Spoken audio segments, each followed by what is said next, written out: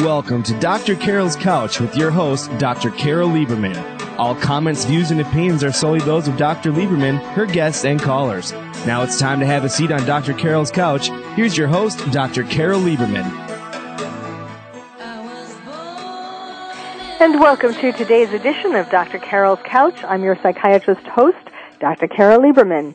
Today we're going to be chatting about Beverly Hills Matchmaker reveals behind-the-scenes secrets. Now, come on, whether you're a woman or a man, you have got to be curious about what it's like to be a Beverly Hills matchmaker, what kind of secrets she gets to know about that the two people who she's matching up don't find out. She gets the truth about how they feel about each other and what they want and so on. She will tell you today about how she goes about finding love for the lovelorn. And I'm sure we can all recognize some things that she's going to tell us about her clients in ourselves. So welcome to the show. It's Marla Martenson, and she's the author of Diary of a Beverly Hills Matchmaker. Welcome, Marla. Hello, Dr. Carol. Nice to be with you. It's great to be with you. Let me say up front that you've written 3 books. Diary of a Beverly Hills Matchmaker is your third. First there was Excuse Me, Your Soulmate is Waiting, then Good Date, Bad Date, and then Diary of a Beverly Hills Matchmaker. And I'm starting with the last one, but I'm sure we will go back and talk about some of the others too. But tell us about, first of all, how you became a Beverly Hills Matchmaker, and what it was like. You started in 2001, and you're still doing it, although now you're doing it privately. Right. And obviously, your book talks about some of your successes, how exciting it is to put people together who do find love, who are soulmates, and some of the frustrations of people having unrealistic expectations. So why don't you tell us about your journey? Okay, well, 2001, I got a job at a video dating service out here in Los Angeles. It was actually a friend of my husband's. We weren't married yet. I was dating my husband, and he had a friend who was taking over the management position. And I had been an actress and worked in the restaurant industry for many, many years, and always a creative type of person, and I'd never done anything like that, but I said, let me give it a try. I needed a part-time gig while I was going on auditions, and I started, I was the videographer, and I felt like a movie director making these little films of the single people, because they would come in and look at profiles of potential matches, and then they'd look at a video, so they would select their own dates. And I had a blast. Are you talking about Great Expectations? Yeah, it was Great Expectations. Yes. Yeah, it was really fun. I stayed there for a year and a half, and then after that, I ended up answering an ad in the back of a actor's magazine because I was looking for another part-time job, and I fell upon a matchmaking service in Beverly Hills. I had no idea what kind of job I was going for because they didn't say what it was. They just needed a recruiter. And I was recruiting beautiful single women for the upscale financially like CEOs of companies and these guys, wealthier guys who were too busy to go on the internet, didn't want to go to a bar, so they'd hire a matchmaker to find someone. So I stayed there for almost 7 years. I ended up being the vice president of matchmaking and making a lot of wonderful matches. And even in my book, Diary of a Beverly Hills Matchmaker, there's a wedding in there. So that was the most rewarding part of the job. And it really turned into a career that I never expected. But my creative side had to come out, so I did write the books. Yes, and I guess you started doing that. The first one, Excuse Me, Your Soulmate is Waiting. How far into it? I mean, it was from your experiences in doing matchmaking. Right. When I was at Great Expectations, people were telling me what they wanted in a partner, men and women. They'd tell me their experiences on the date. So I started keeping notes at that point because I thought I just might have some material for a book. And so actually it was, Excuse Me, Your Soulmate is Waiting came out in 2008, so I probably started it in 2005. So, I was keeping notes, and then I thought about it and then decided to write it. So it was a process of a few years. Well, just to go back for a minute to the videos, I'm sure you coached the people when they were making their videos into how to make themselves most appealing to the opposite sex? What kinds of things did you tell them? Right, like I would ask them questions. So I'd say, tell us a little bit about yourself. What are your interests and hobbies? What do you love to do? So then they'd open up and talk about them and a little bit about their lifestyle. And then I'd say, and this was the most interesting to me, where I really started to think, I want to share this, because when I'd ask a man, what are you looking for in a woman? 99% of the men would say the exact same things, and then when I'd ask a woman, what are you looking for in a man? And 99% of the women would say the exact same thing. So men would say, first thing the man would talk about is the woman's looks. Slender, attractive, and then they'd say smart and good sense of humor and romantic. And the women would start off with other traits, such as sense of humor was usually top, successful, caring, loyal. And then they'd go into the looks, if at all. So it was, men are visual, and it really is a big difference there, and it was very prominent. I mean, I found out about that from the get-go with interviewing hundreds of people. Yes. And how did you, a lot of people when they do this, or especially if they've never been in front of a video camera before, professionally, are they're very self-conscious about being rejected, that who's going to look at this and go next. So how did you get them to sort of show a more appealing side rather than being stiff and uncomfortable? Yeah, some people were always going to be a little more quiet. I'd have to pull it out of them. We went in the room together, just the two of us, and I think they felt comfortable with me, and we'd chat. And then some people were just lit up on the camera, and they were the kind of people that are very outgoing and easy to talk to. And then other people I'd have to pull teeth. I'd have to ask more questions and really get them going. And sometimes there's nothing you can do. They're just not going to be as sparkly on camera. Did you edit these tapes, or did you just take several retakes? Or we didn't edit. They were really only like 4 to 6 minutes long, and I could do them over. If somebody messed up or something, we could just tape right over and do another one. Yeah, and they turned out great. And then they had professional photographers over there as well, so their profile was done so they'd have a nice picture, and which counts a lot. And I did notice how when the women came in, there was one woman who came in, and she was very attractive. She had a great job. She was educated. She was a great catch, and she wore a suit that covered everything in her picture. And then other women would come in and have like maybe a flirty little dress, show a little bit of cleavage, really smiling, and that woman would get selected all the time, and the woman in the suit only a couple times. Yes, that's so interesting. Yes. Yes, because men felt intimidated by the woman in the suit. Yeah, or she didn't look as feminine, or they just were drawn, again, men are visual, and even though the one in the suit was very attractive, they saw, wow, this other woman, she's got a great figure, I can see, she looks fun, she looks flirty, she looks, I don't know, of course, sex. Well, sex, she looks like she would have sex down with the me line. on the first date. Which one would they have a better chance with? Exactly. I wouldn't have to do too much. Okay, well then let's move on to the matchmaking. So, what were some of your thoughts as you? That was an interesting background to come from, and then start to work on people in greater depth. What was that like, making that transition and getting to talk to these people at greater depth?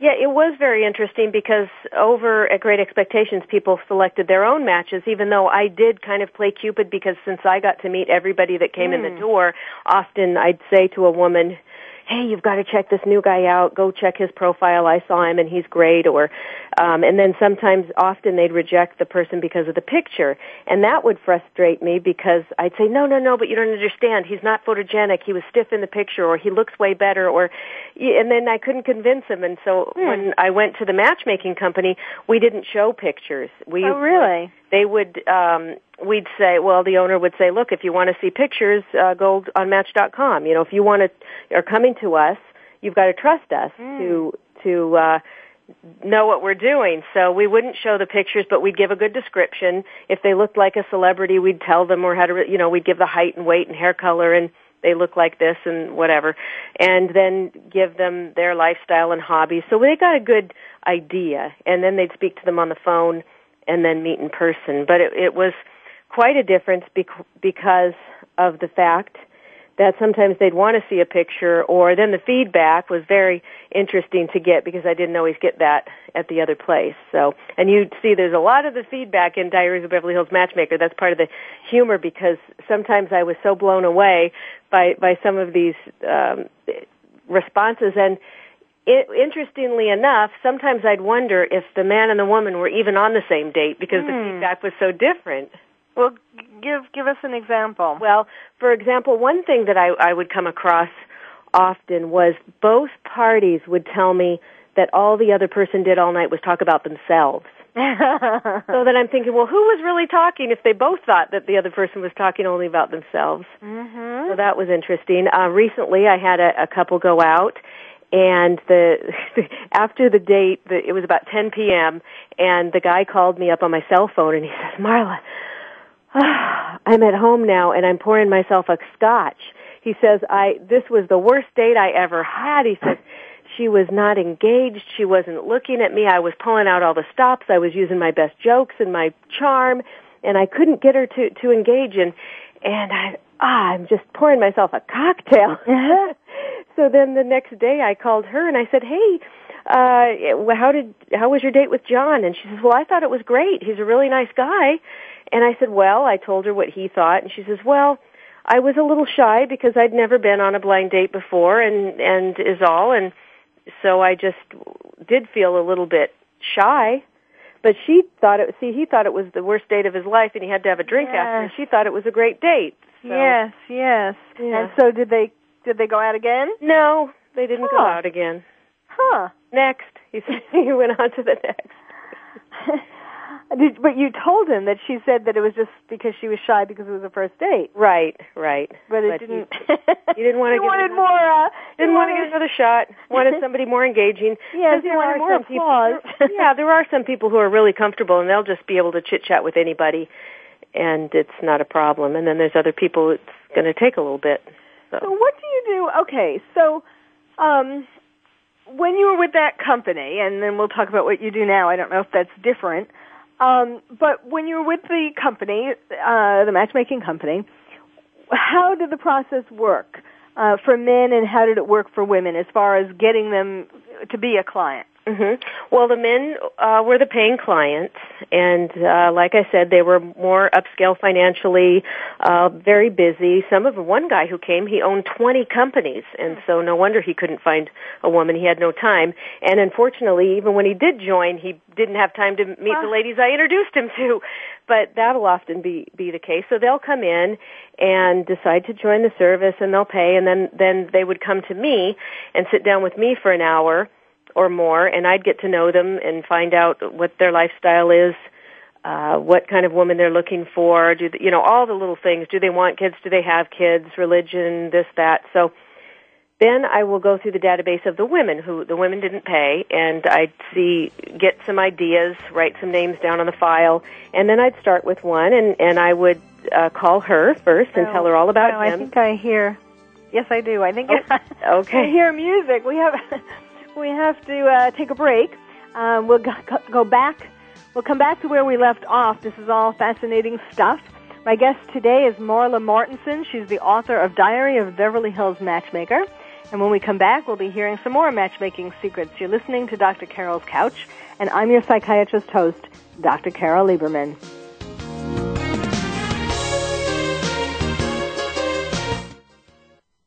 Ask the experts. Call toll-free right now, 1-866-472-5787. And ask our all-star team to answer your question. That's 1-866-472-5787. Thank you for calling. VoiceAmerica.com. Are you ready to go green? You've asked, and we've heard you. Voice America presents the Green Talk Network. Environmental topics are at the forefront of our society, and the Green Talk Network is here to keep you up to date on the latest trends and new innovations for the eco-conscious lifestyle. We'll help promote a variety of ideas on the environment, from global warming issues to how you can become more eco-friendly in your daily activities. Be a part of the solution, not the problem. Visit the Green Talk Network page on voiceamerica.com and tune in to help spread the green. Are you having difficulty coping with these troubled times? Do you want help?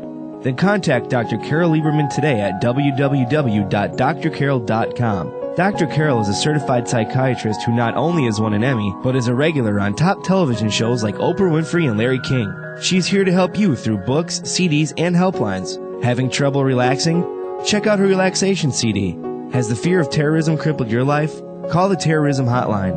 And if you're having trouble with relationships, check out her book, Bad Boys. Dr. Carol wants to help you today, so contact her at www.drcarol.com or for immediate help at 1-900-860-COPE. Get help making sense of these troubled times. www.drcarol.com.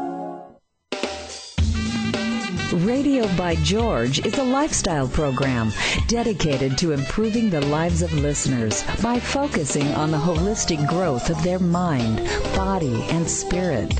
Host Eddie George shares his life experiences as well as the experiences of his guest commentators and experts with the listening audience to focus them toward reaching their personal and professional goals.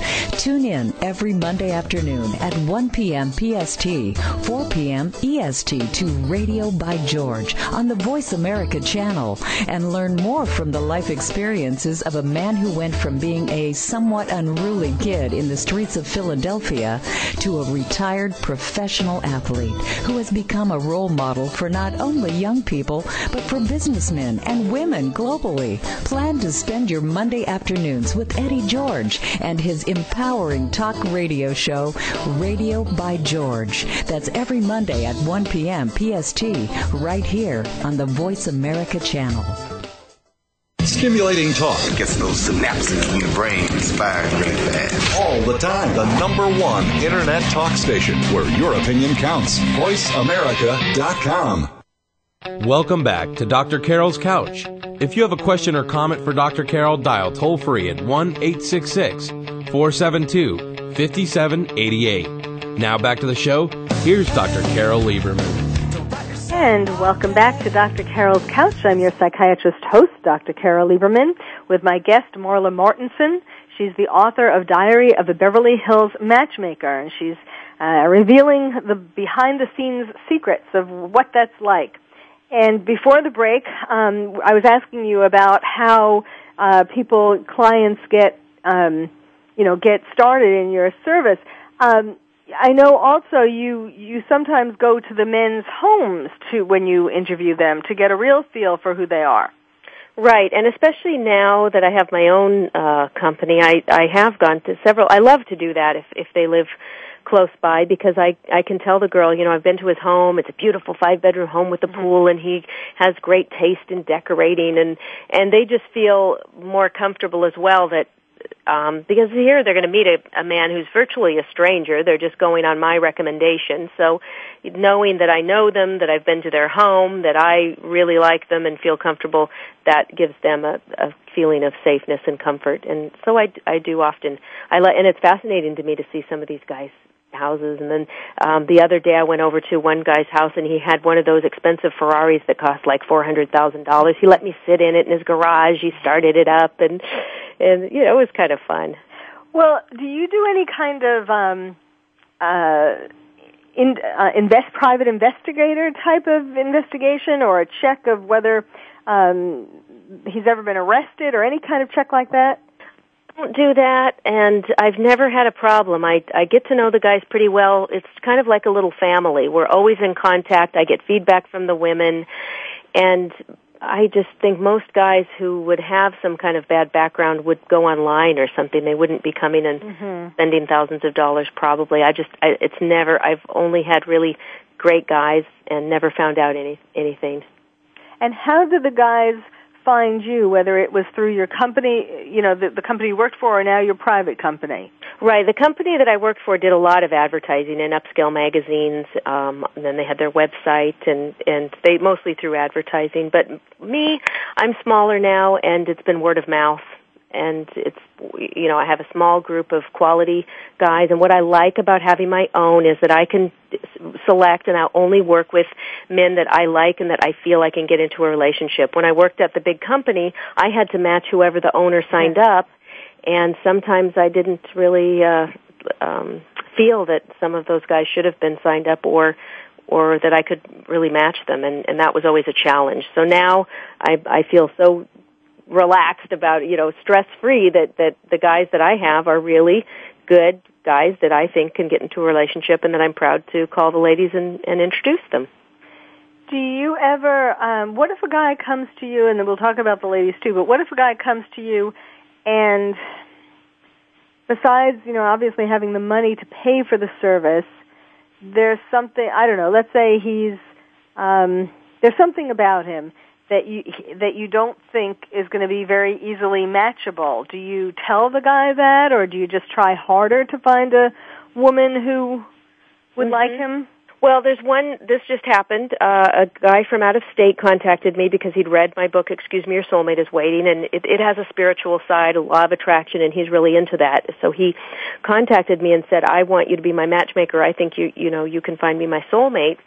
And then we spoke, and he sent a picture, and he looked very cute, and I liked him, but then he gave me his list that he was looking for, and it was just going to be, I felt, too difficult because he wanted a woman in her 30s that never had kids and didn't want kids or have kids. He wanted a very, very slim build. He wanted, he didn't care for pets. He wanted her to relocate. Just the whole, the list, the combination of that list, I felt that I wasn't going to be able to find. And he was going to be sending me the money and signing the contract. And I called him. I said, wait a minute. I said, I can't take your money. Don't do it, because I don't think I can find you. And maybe I could find you one person, but I don't think I could do it. And he says, wow, I really like your integrity that you were willing not to take my money. He says, I really want to work with you, please. So I said, listen, let's try one trip out here, 1 month. So he paid me a smaller fee for just one trip, and I was able to get him, I think, 4 matches for that trip. And he goes, you see, you're better than you thought you were. And then he came out again this month and met 3 more ladies, and one of them, they really hit it off. They saw each other 3 times. Huh. So I will tell them if I think, gosh, I don't know, I'm just honest, because I don't want to be in the position where I can't sleep at night thinking, how in the world am I going to find him somebody? Yes. Well, did you help him to sort of shape his requests and maybe be a little more flexible? Yeah, I took him to my spiritual center, which he wanted to go to, and we went to the service, and then they had this spiritual mind treatment after. I said, you can pray for your soulmate, and he did it, and afterward, the next day, he says, you know what, that was such a great experience. I think I'm going to loosen up. There's other things that are important, more important in a person than a couple of the things that I was a stickler on physically. So I think it loosened him up a little bit. Well, that's very interesting. That probably would work for a lot of the men that who have these lists. Even if there weren't as many things on their list, still, like if you were able to get a lot of men to sort of realize that really what they want, it's more about wanting to show other men that they can get a trophy wife or girlfriend, or rather than, some of these other things in the end, of course, are more important, but at the beginning they think they want to prove that they're so hot by having this list that is hard to match. Yeah, in Los Angeles, they see all these beautiful women and what the media shows us, and the beautiful girls running around here, and they think they have to have that, but in reality, yes, the guy has to be attracted. They're visual, but they a lot of times need to loosen up, because in the end, like you said, everybody's looks are going to fade a bit. Who knows what could happen? You want somebody who's going to be there in the end with you. If you have an illness, what if you lose an arm or a leg? Are they going to stand by you? So it's really important to kind of take a look a little deeper. Right. Well, that's just an interesting. it's an interesting thought. This could be the cure for the idea of taking people, I guess it's not getting people to be, even for women too. It's not just men to be in a more spiritual place before sort of making their list of demands that really are coming from their own insecurities rather than something that's absolutely necessary. Yeah, and I tell guys, I said, look, it's not like when you order your car, you're ordering leather seats and a stereo system and air conditioning. You know, these are humans, so you've got to be a little bit more flexible and look at some other qualities and to make the whole package. So let's talk about how did you get, when you were with the company, and how now do you get the women? The women, I know so many women from being in the industry for 9 years. I also have a couple of recruiters who send me girls, and then women that are happy with my services, they send their friends, or people read my books, or they see my website. So even my husband, he's an entertainer, and he plays music live in Beverly Hills 4 nights a week, and often he'll come home with a business card of a woman and say, oh, I met this woman, she was a 10, she's beautiful, and the other night was funny because he said, she came on to me and said, I like Latin men. And he says, I'm happily married, but my wife's a wonderful matchmaker. Here's her card. And so he helps me. And he likes to tell his friends, my wife gives me permission to look at other women, you know. That's a great marketing tool. Right. So tell us about some of the stories or some of the demands, or I can't talk. When women come to you, what do you do to screen them? How do you get them involved in the process? Well, the women, I take on the women that I know I know exactly what my guys are looking for, so I've got that all in my head running through, and so if I meet a woman and she comes to me and I can tell, of course they want the women to be in shape and a certain level of attractiveness and intelligence, and the guys are looking for the whole package. So I just get some amazing women this week already. Today I met another woman. She was just fabulous, and last week 4 more.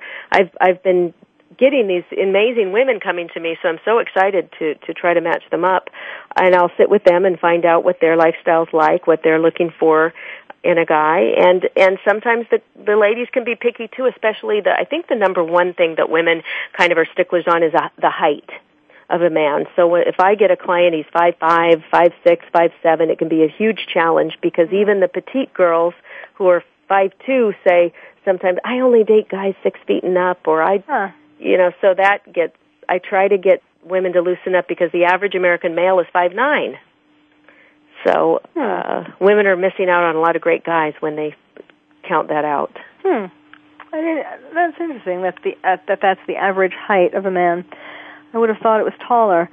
Yeah, I looked it up. I had to look it up because the average American woman's 5'4" and the average male is 5'9", and I looked it up specifically because I had so many women wanting 6 feet and up, so I wanted the data to back it up and say, hey, the average is this, so loosen up a little bit.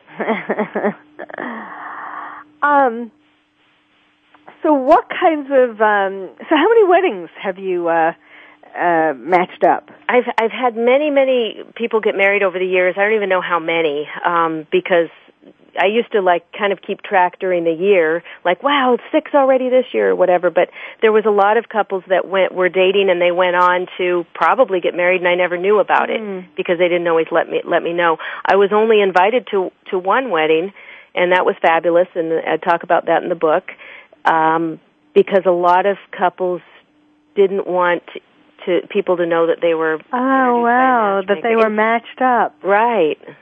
Huh. So even now I have a client who said he wants to refer some of his friends to me, because I got him in a relationship with his last girlfriend that lasted like a year and a half, and then they broke up.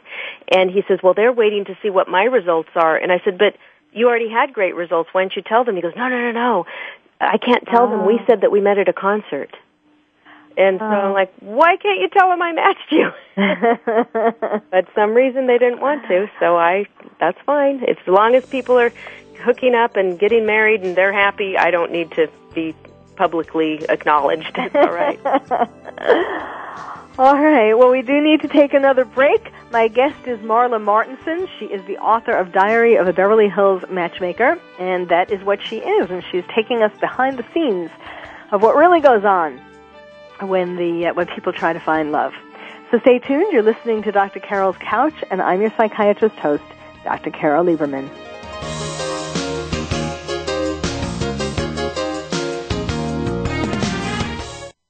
Ask the experts. Call toll-free right now, 1-866-472-5787.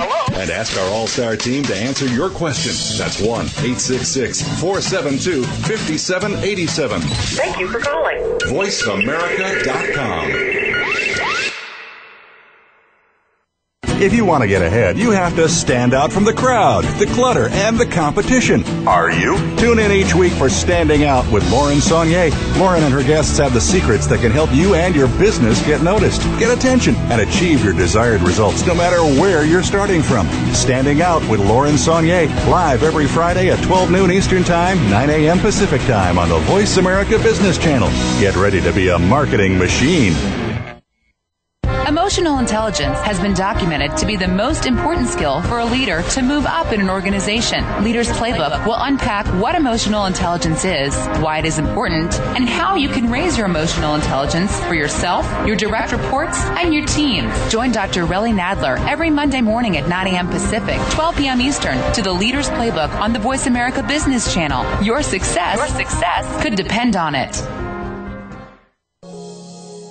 Are you having difficulty coping with these troubled times? Do you want help? Then contact Dr. Carol Lieberman today at www.drcarol.com. Dr. Carol is a certified psychiatrist who not only has won an Emmy, but is a regular on top television shows like Oprah Winfrey and Larry King. She's here to help you through books, CDs, and helplines. Having trouble relaxing? Check out her relaxation CD. Has the fear of terrorism crippled your life? Call the terrorism hotline. And if you're having trouble with relationships, check out her book, Bad Boys. Dr. Carol wants to help you today, so contact her at www.drcarol.com or for immediate help at 1-900-860-COPE. Get help making sense of these troubled times. www.drcarol.com. Streaming live, the leader in Internet talk radio, VoiceAmerica.com. Welcome back to Dr. Carol's Couch. If you have a question or comment for Dr. Carol, dial toll-free at 1-866-472-5788. Now back to the show. Here's Dr. Carol Lieberman. And welcome back to Dr. Carol's Couch. I'm your psychiatrist host, Dr. Carol Lieberman, talking to you today about a Beverly Hills Matchmaker who is revealing behind-the-scenes secrets of finding love for the lovelorn. And, you know, it's interesting, Marla. I think it's gotten a lot. Certainly, I've been involved in as a psychiatrist, helping people with relationships, and with my first book, Bad Boys, Why We Love Them, How to Live With Them, and When to Leave Them. And now my new book coming out in November, Bad Girls, Why Men Love Them, and How Good Girls Can Learn Their Secrets. Needless to say, I have been very focused on relationships. And clearly, it has been getting harder over the years for people to find their soulmate. What have you found in your matchmaking? It is. There's all these amazing single people that I meet, and a lot of women in their 40s I find that have never been married and are still looking for a great guy. And these are dynamic, beautiful, articulate ladies. And I've been married 3 times. So sometimes I look at these ladies. You've been using it up. Yeah, and I say, what happened here? How can that, you haven't even been married once. You're great, So yeah. Some of the women have been holding out for the big fish. They're still hoping to get, there's a woman that I know of in town who's 48 now, and her friend says, well, she's waiting for she wants to meet a guy with a private plane.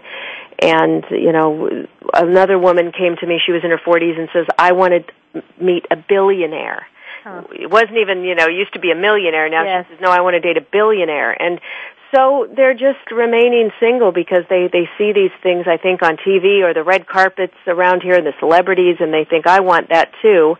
But the time is ticking away, and instead of just concentrating on finding a great quality person who makes a good living, but you're going to maybe have to be partners and both work together. They're holding out to, like, for celebrity status. Yes, it's really sad. It also psychologically has to do with each generation having more and more divorces, because that makes people more afraid of intimacy. And so sometimes when they put up these barriers or these lists, it's also because they know it's sort of impossible, or at least very difficult, and it's a way to avoid getting close to a man or a woman. Yeah, it must be subconscious that they don't even realize, because they seem to be out there looking, yes, but not finding. Yes, absolutely. Well, I wanted to, in your book, you talk about your own relationship. Now, you said you've been married 3 times. What were, I don't know, I remember you mentioning one of the other marriages. How old were you? I left out the first one. It was sort of I thought I only came across 2. Okay.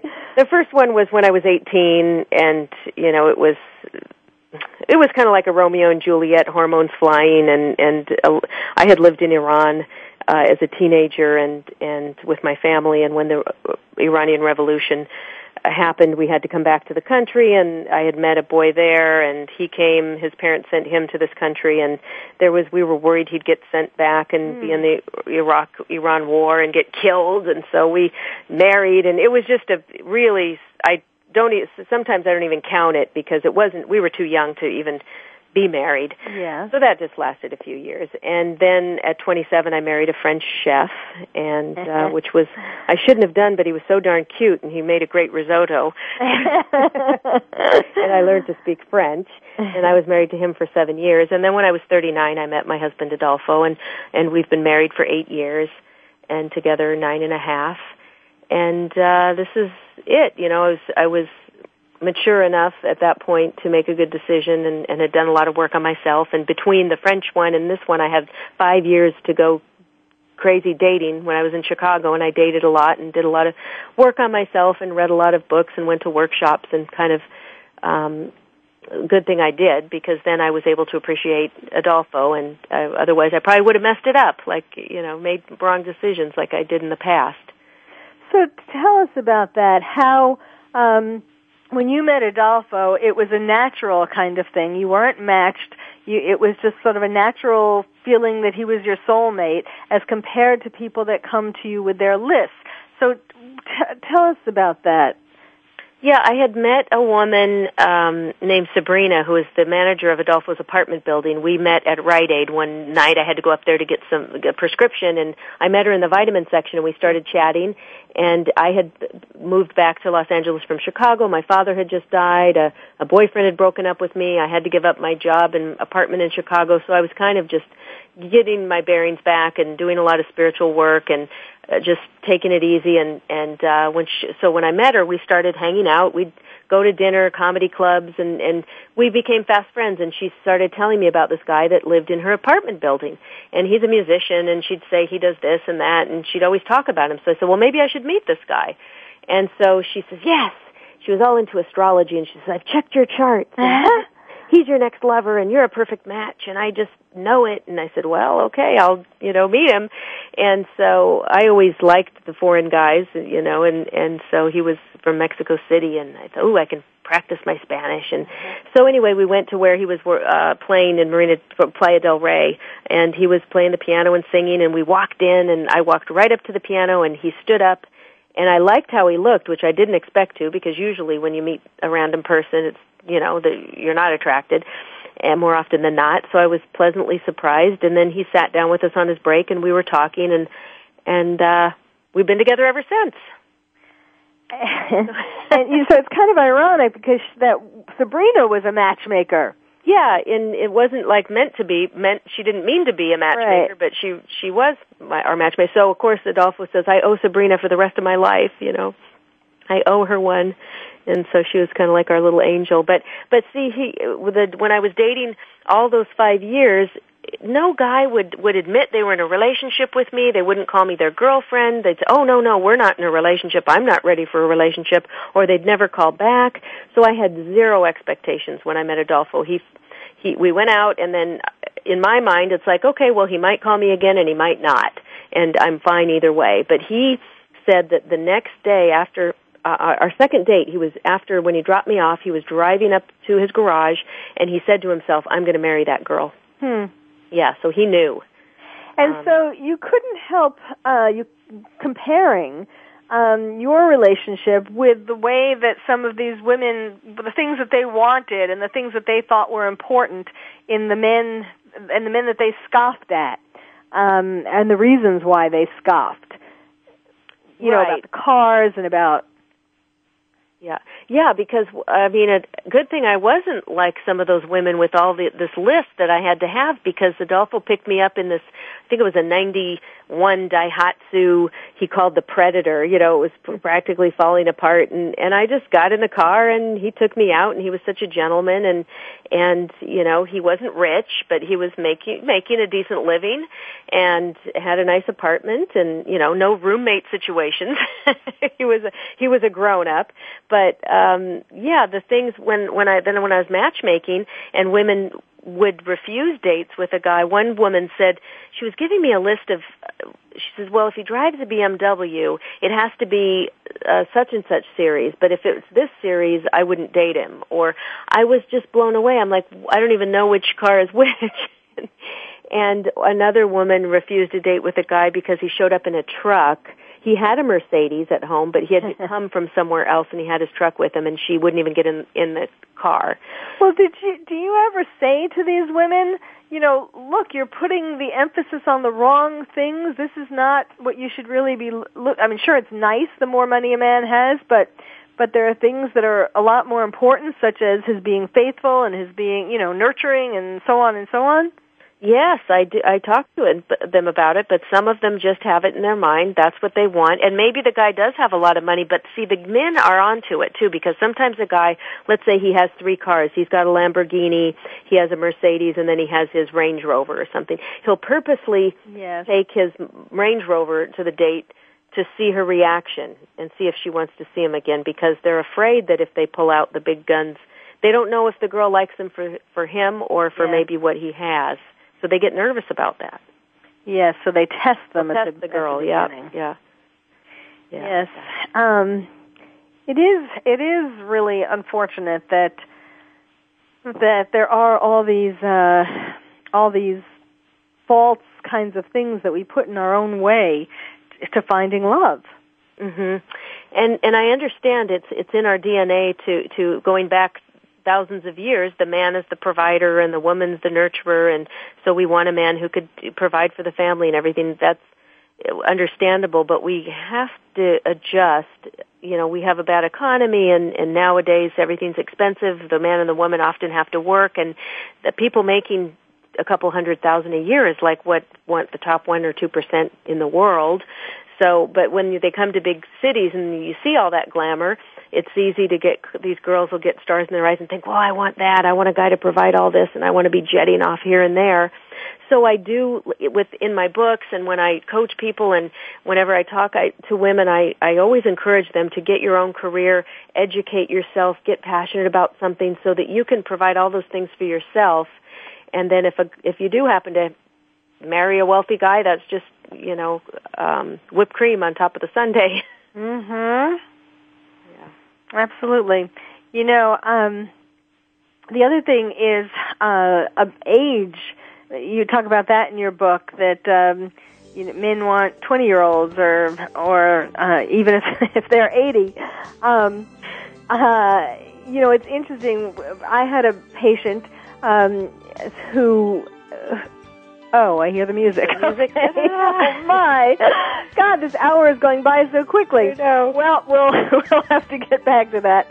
My guest today is Marla Martenson. Her book is Diary of a Beverly Hills Matchmaker. We'll give you information about how you can reach Marla, buy her book, and so on in the next segment. You're listening to Dr. Carol's Couch, and I'm your psychiatrist host, Dr. Carol Lieberman.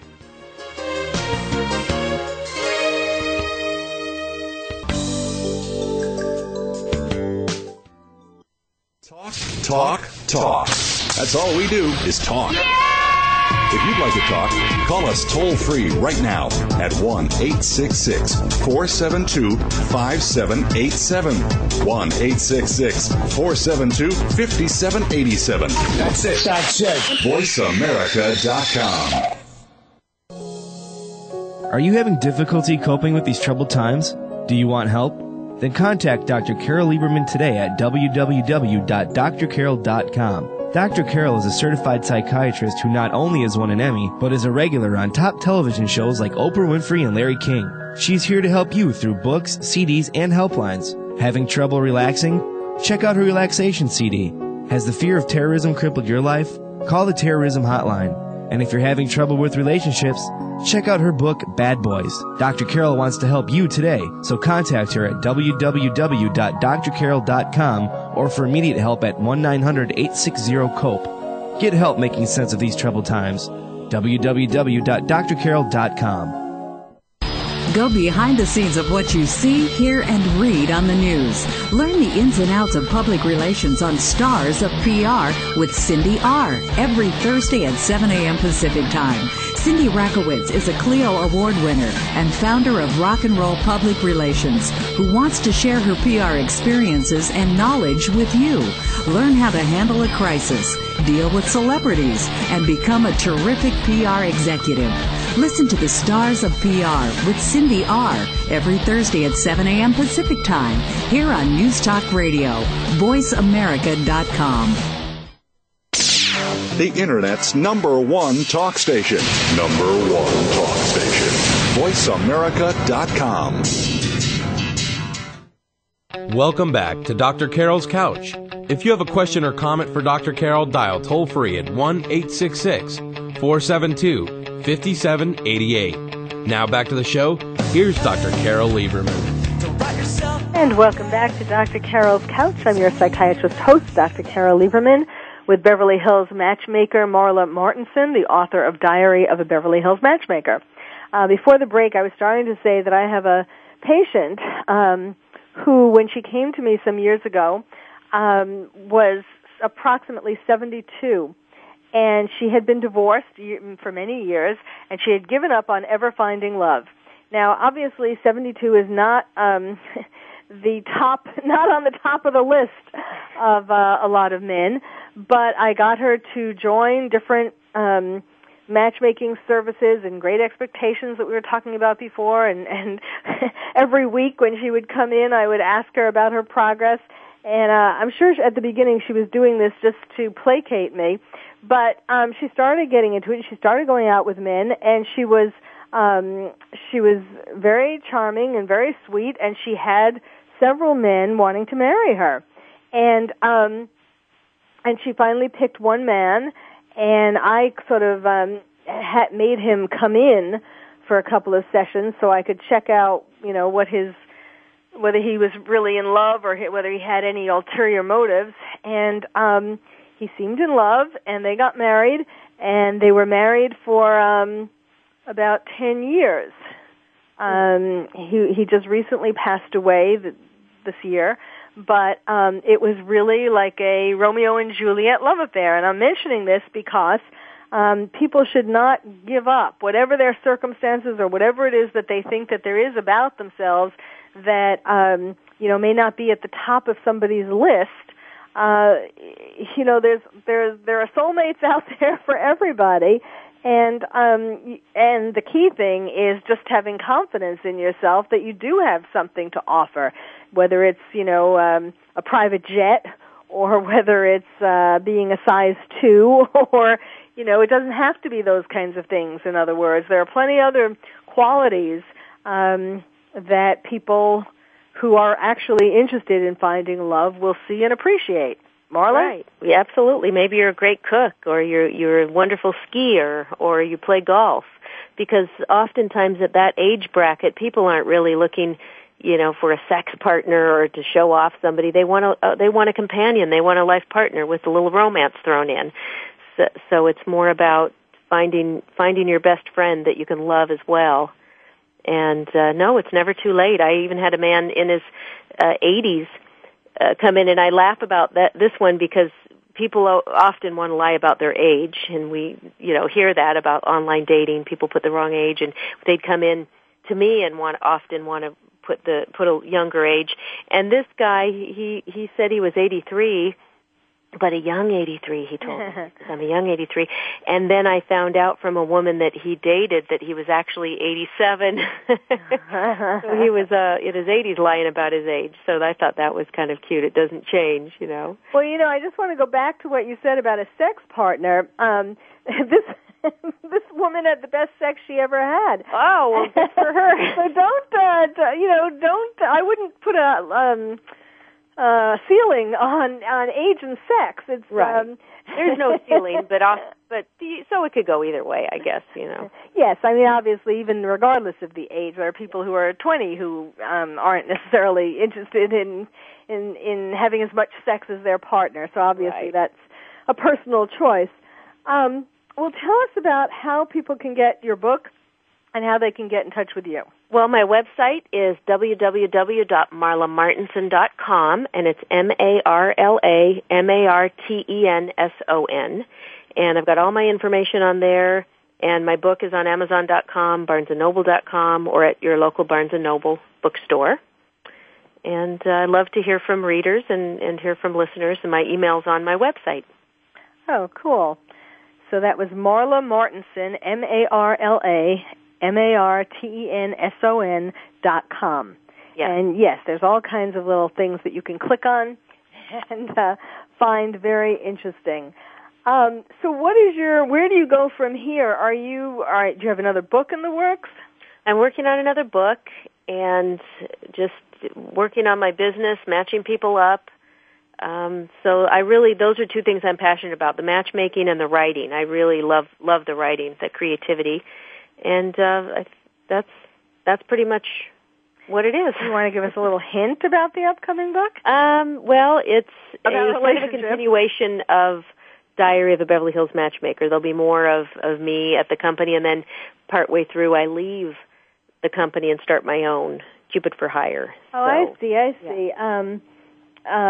So it will start where this one leaves off, and then following you into your own company. Yes, yeah, with more adventures and funny.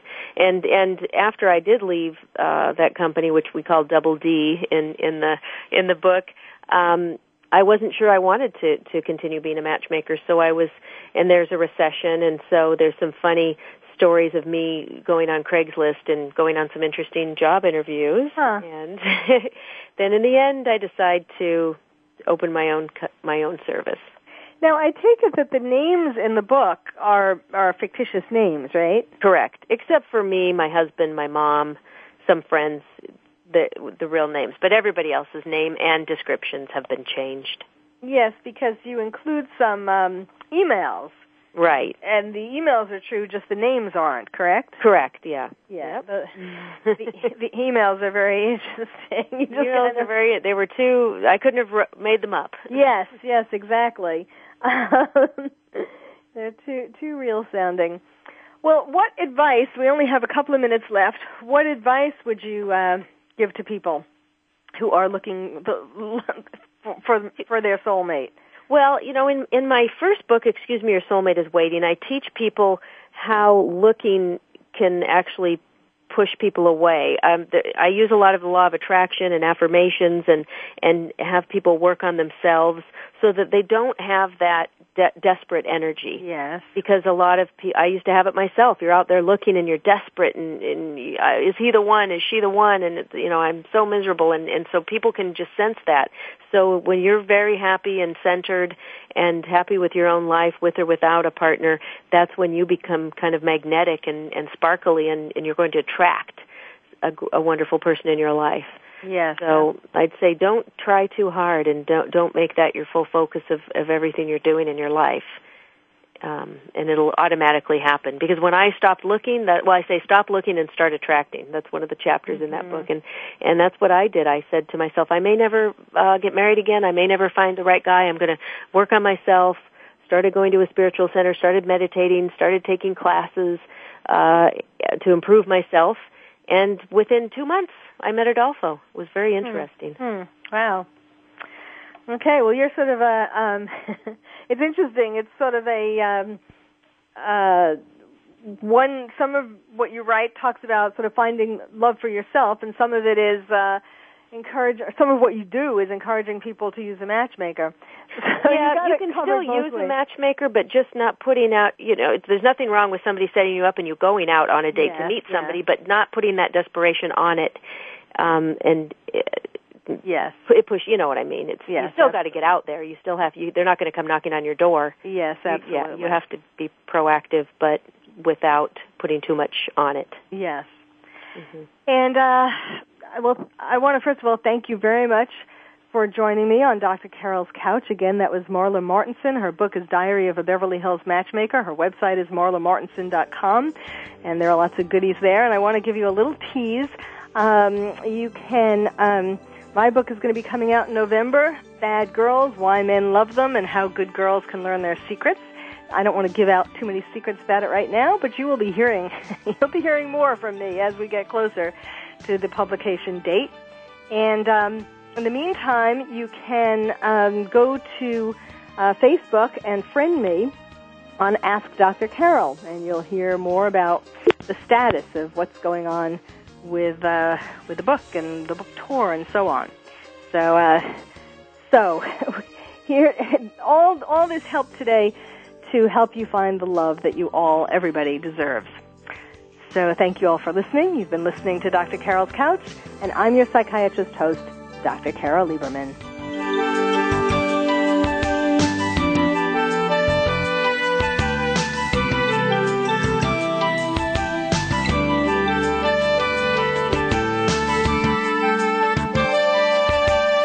Thank you for joining us on Dr. Carol's Couch. Join us next week at 1 p.m. Pacific Time for another installment of Dr. Carol's Couch. We'll save you a seat.